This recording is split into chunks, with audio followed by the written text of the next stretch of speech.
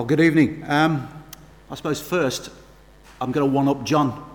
John's Christianless, faithless cruise is probably one-upped by Deborah and myself. We had the privilege of being able to go to America into a place called the Teton National Park on a cowboy 4-day, 3-night covered wagon safari. And you can just imagine the scene in the middle of nowhere, in the middle of God's creation. How do you get involved with faith there? How do you talk about faith to people you've never seen before? People who are, funnily enough, not English. And as I kept telling them, they're only on loan. They've been away for 200 years. We will be having them back soon. Well, we didn't have to worry about it because the 6'4" cowboy who ran the show, who'd got a real 6-shooter with real bullets in it, made the statement before lunch on the first day that they are Christian people and every day there is a blessing. You don't have to get involved if you don't want to, and if you don't want to get involved, please just sit quietly.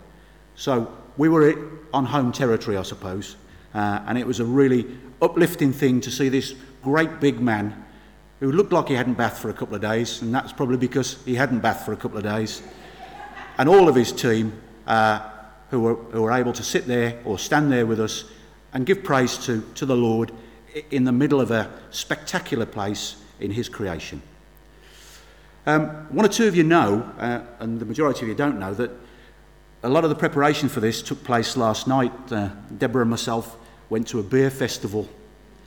And that's probably not the best place. I mean, as a former rugby player, drinking on a Friday night or on a Saturday night before a game was banned. And we went to listen to some live music outside, to taste a couple of unusually named glasses of beer, and to meet friends that we hadn't seen for several months. I have to say that, and this is by no way judging people, there were a number of people who were there to dress as inappropriately as humanly possible, to use language that really would make rugby players blush, and there were a number of rugby players there, and to try and consume as much alcohol as physically possible in the shortest period of time. Well, what's this got to do with Hosea 14 or the book of Hosea? Well, if we looked at it, folk were indulging in inappropriate activity. They were performing in ways they shouldn't have performed. And at the end of the night, the security guard, the final arbiter of what went on, pushed everybody out, and within the sake of a few minutes, the place was empty, and people had to go home and explain to their mums and dads, wives and husbands, why they were dressed as fairies, why they were dressed as elves, and why they were in such a poor state of soberness. Over the past weeks, as you well know, we've been looking at the work of the prophet as he wrestles not only with his own domestic problems, but also the problems of Israel, problems Israel has brought upon herself because of disloyalty and journey away from God.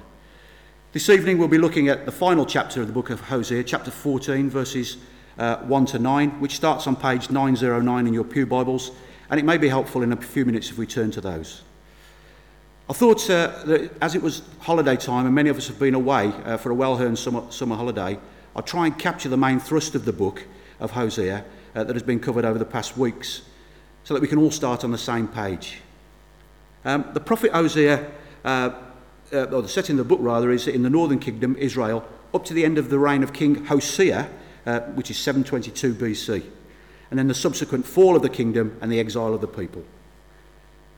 Hosea lived in very turbulent times following the reign of King Jeroboam, and at that time, kings in the northern kingdom were falling like ninepins. Either through intrigue or murder, 4 of them were assassinated in a 20-year period, another 2 in a period of 7 months. So not a good place to be a king, I think that you would agree. And it says, indeed, these earthly kings were considered a rebellion by God, as stated in chapter 13, verse 11. So in my anger, I gave you a king, and in my wrath, I took him away. And this resulted in the demise of 6 kings in the space of 38 years, which obviously you'd appreciate created a very unsettled kingdom. Hosea's criticism of Israel focuses strongly on the false religious practices, particularly the worship of the god Baal. For example, Hosea specifically picks out the sanctuaries for particular attention, notably Bethel, which actually means the house of God, which he renamed Bethaven, or house of iniquity, and Gilgal, and refers to calf idols, sacred pillars, self-mutilation in worship and temple prostitution. A world of sacrifice and excess and religious feasts is visibly displayed. In chapter 1-3, the metaphors of prostitution and adultery are used to depict Israel's unfaithfulness and worship of the god Baal. The same metaphor is used in chapter 4, verse 14, because the men themselves consort with harlots and sacrifice with shrine prostitutes. So this is a very unsavoury place. I'm not suggesting that the beer festival was similarly unsavoury. Indeed, Hosea's own marriage to Gomer, an unfaithful, adulterous woman, became a symbol of Israel's unfaithfulness to God. The forceful command from God in chapter 1, verse 1, go take a prostitute and have a prostitute's children, places Hosea at the very centre of the action, so to speak, and identifies the problem facing not only him, God's chosen prophet, but importantly, Israel, God's chosen people. The term women of harlotry is now directed at Israel, cast as a mother, turned prostitute, identifying the other gods as her lovers, and especially Baal. However, as we examine the book, we can see that Hosea's marriage to Gomer is also used as a metaphor of a loving, caring, forgiving God who is prepared to accept and importantly forgive a sinful, unfaithful people regardless of what they have done. And as Hosea takes Gomer as his wife and takes her into his house, gives her protection, safety and comfort, our loving, caring, forgiving God will one day take his people back into his protection. But as I say, we'll look at that slightly later. As we continue through the book, the reasons why God loses patience with his people starts to become apparent. In chapter 4, the Lord lays charges against Israel as if they were in a court of law. For example, 4:1 starts, hear the word of the Lord, you Israelites, because the Lord has a charge to bring against you. Now, I don't know about you, but hearing that would probably want to wake me up, but we'll carry on. And importantly, these charges are not simply a summons to attend court for exceeding the speeding limit. These people had not simply forgotten to buy their television licence, no matter how easy that is to do nowadays, and you can do that on the internet, we keep being told. Their crimes are fundamentally wrong and stroke at the very heart of the covenant between them and their Creator. Secondly, when we look at who's committed these crimes, the people cannot look over their neighbour's back garden wall with a smug expression on their face, wringing their hands and accuse someone else. They're all in it together. The priests are as guilty as everyone else. They have failed to do their job, and they have failed to spread the true word of God to the people. And this is because they've forgotten his law and have been thriving on religious affluence, on the religious affluence of the day, resulting from greater prosperity and more sacrifices. The priests and now the leaders didn't stop there. Instead of being a controlling, guiding force within their community, they took part in licentious rituals of the other cults and that were starting to take control. And with friends like this at the top, it's no wonder that the people drift away and start to lose their way. In chapter 5 is the beginning of the end, and the warning signals are starting to become apparent. Pressure and power is now starting to grow from outside.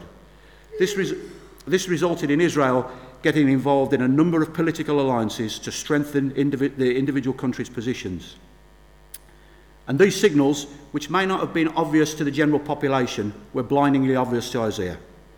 He knew that regardless of how many school playground friendships grew up and how many mates you had in your gang, the judgment that was coming would not be decided by the size of your army or the skill of your generals.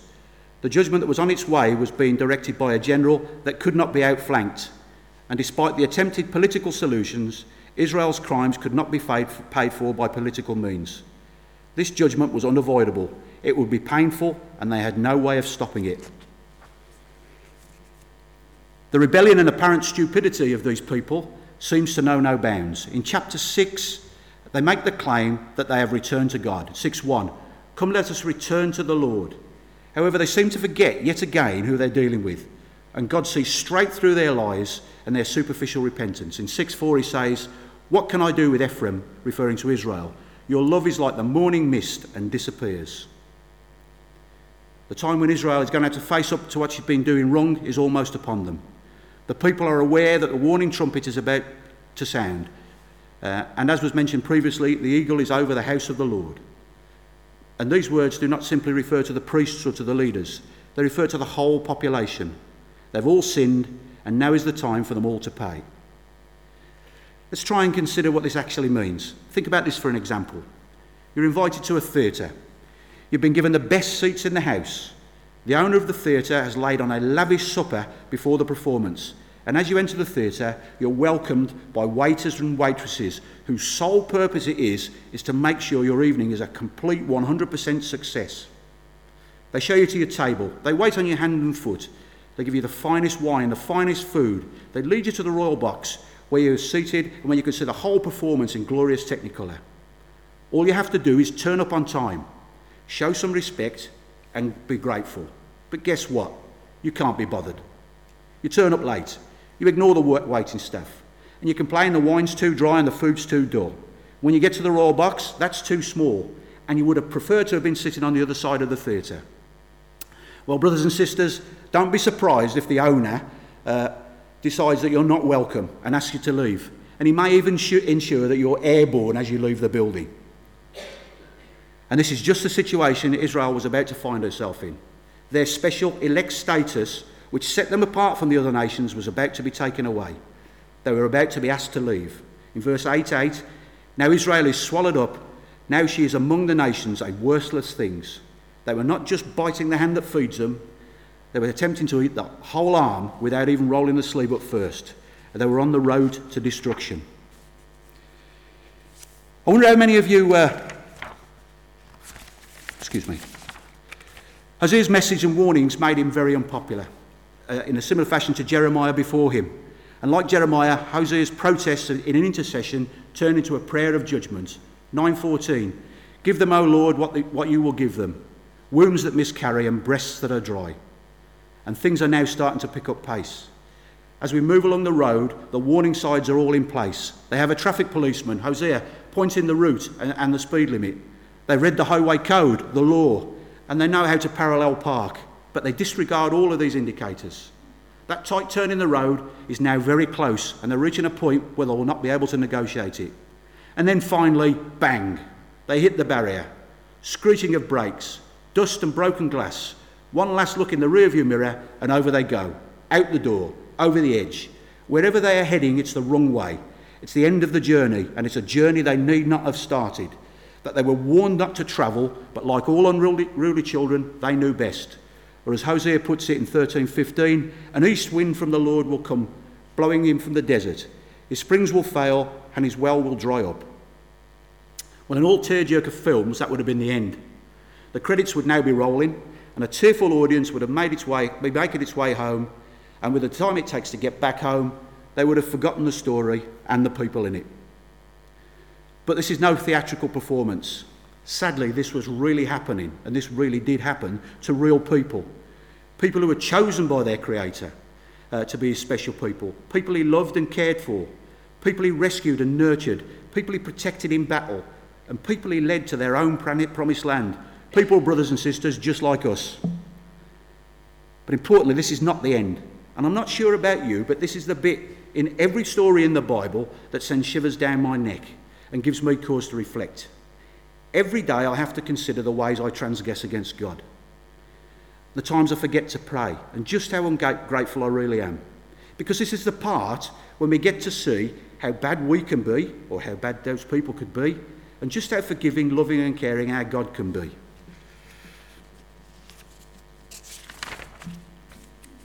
I wonder how many of you have children had a toy which was designed as a test of skill. You know the one, it's a long wire connected to a battery, and you have a hoop that you move along and you try not to touch the two parts together or a buzzer will sound. Or perhaps you played snakes and ladders, constantly trying to get to the end, but often sliding down the snake and having to start again. And the path to the end of both games, one which a steady hand is needed and the other where your fate depends on the roll of a dice, perhaps a clumsy description of the relationship between Israel and God.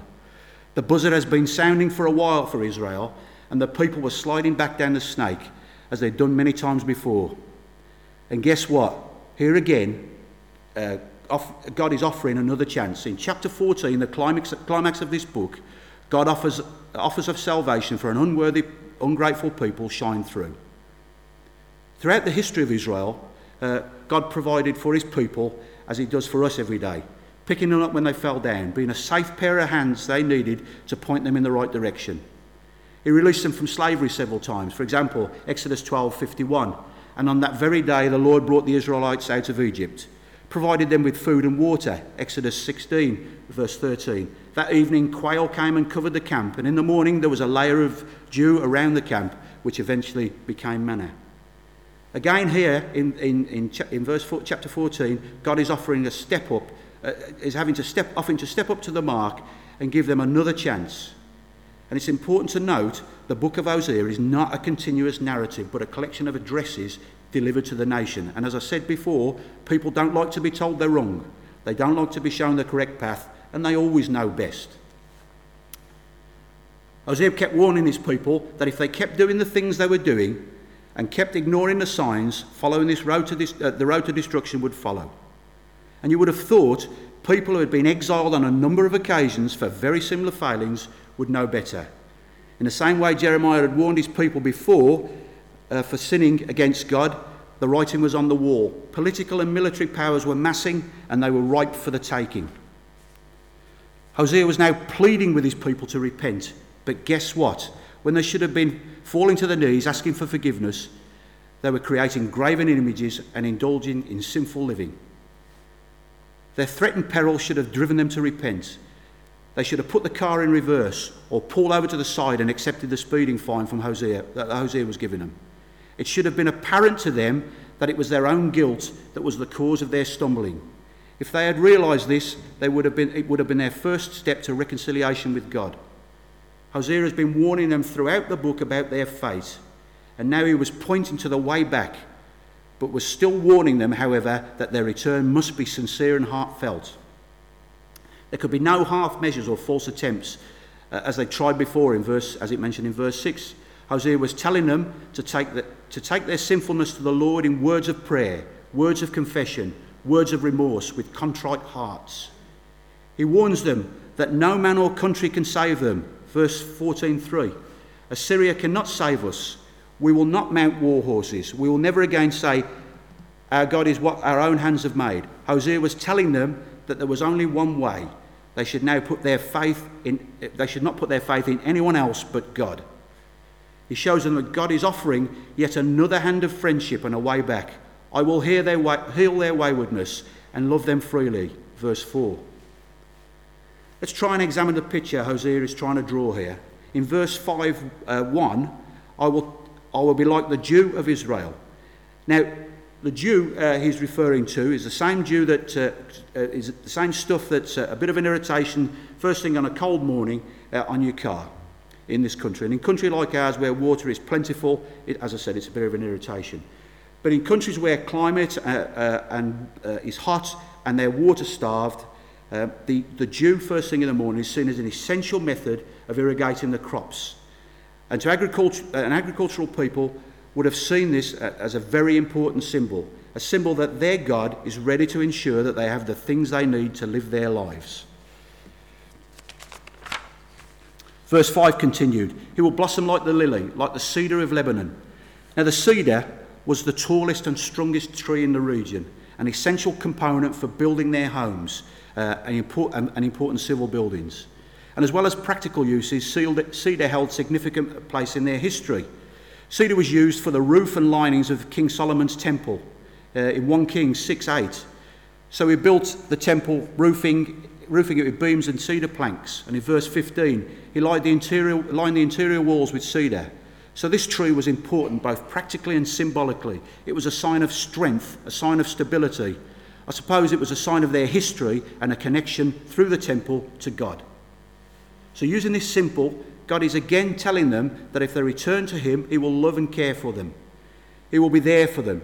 He will resume the place that he has always had as a strong pillar supporting his people.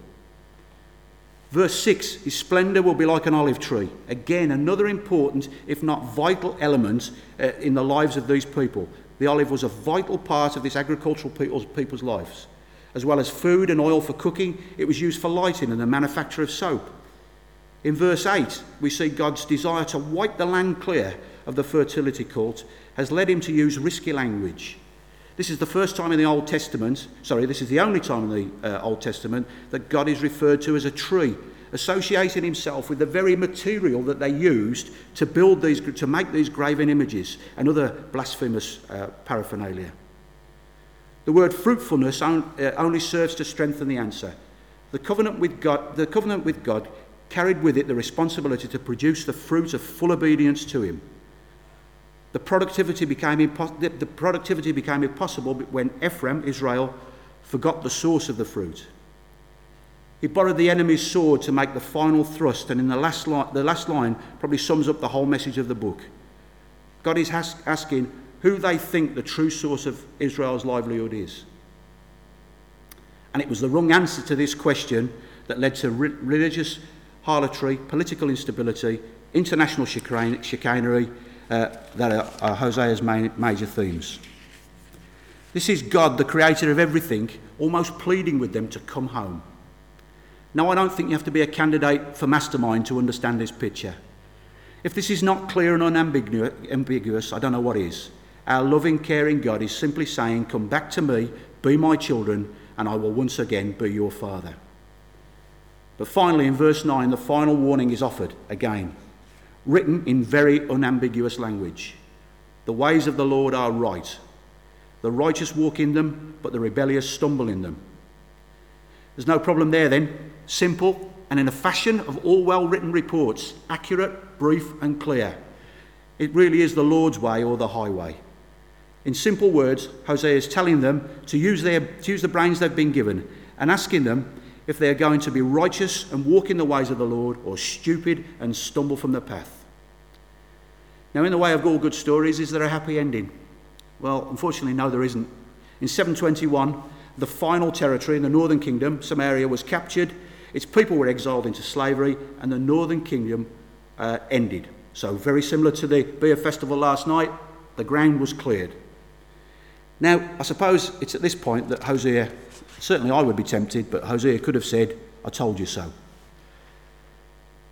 So where does that leave us? And I'd like you to consider a couple of things before you leave here tonight. Firstly, are we a people, a congregation, a church that lives up to, or at least tries to live up to, God's expectations of us? Or do we make a veiled attempt a couple of times a week or once a week to look like followers of Christ, but really in the dark hours, in the middle of the night, when we're at home on our own, we know the truth because it looks good to other people to come to church on Sunday, but nobody else is ever going to find out? Well, I'll pace you back to verse 6, to chapter 6. Secondly, are a church that prays and places its trusts and problems at the foot of the cross. Because remember, we weren't given manna or quail. We were given the greatest gift anyone could give or be given. The gift that was handed to us free of charge on the day that our Lord Jesus Christ was nailed to that cross, abandoned by his friends, insulted, brutalised and finally killed because the people knew better and the priests didn't want their power threatened. Brothers and sisters, we have an advantage over many people in the Bible, and that's because we have the Bible. We have the Word of God, free and readily available, and all we have to do is read it and to try and live our lives by it. We have the opportunity to speak to God whenever we want to, not through a prophet, but as a child speaks to a loving father. And guess what? He listens. And as any loving father would do, he knows our pain, holds us in the darkest time. And as I think has become obvious from the book of Hosea, despite what we do, he will always offer us a way back. Amen. We'll just pray if we can. Heavenly Father, we give you thanks that we're able to come together in this place and listen to your word. We give you thanks for the Bible. We give you thanks that you give us the opportunity to speak to you as children to a loving Father. And we pray that as we leave here this week, we're able to live up to your expectations of us, live up to your name in the glory of Jesus Christ. Amen.